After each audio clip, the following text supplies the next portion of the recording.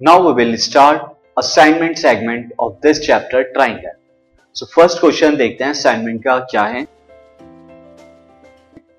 The question is, if triangle ABC is similar to triangle PQR, perimeter of triangle ABC is 32 centimeter, perimeter of triangle PQR is 48 centimeter, and PR is equal to 6 centimeter ये given है.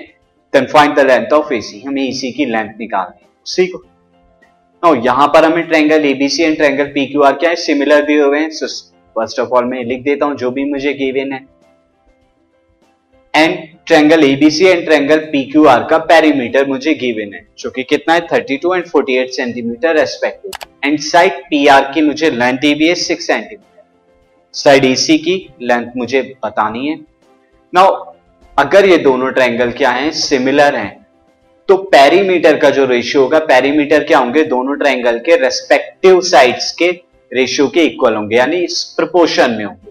तो यहां पर PR मुझे given है और PR के अगर आप देखें रेस्पेक्टिव करस्पॉन्डिंग साइड क्या है, एसी है. तो मैं ये लिख सकता हूं perimeter of triangle ABC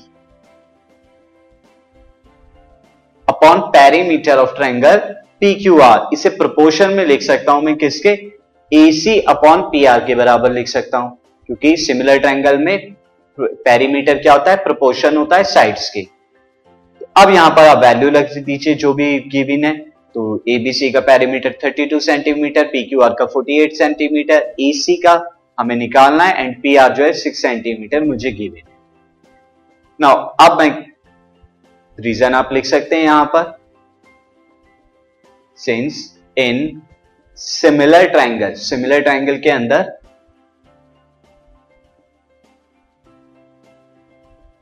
perimeter is proportional to respective side और corresponding side. ये आप लिखेंगे. कोई भी आप अगर चीज यूज कर रहे हो यहां पर इस चैप्टर के अंदर, तो उसका रीजन आपको क्या होगा, मेंशन करना पड़ेगा. नाउ अब आप सॉल्व कर दीजिए. 6 को मैं 48 डिवाइड करा रहा हूं, 6 8 जा 48 एंड 8 से अब 32 को करा रहा हूं, 8 4 जा 32. सो एसी की वैल्यू कितनी आ गई, 4 सेंटीमीटर. ये हमें फाइंड आउट करना.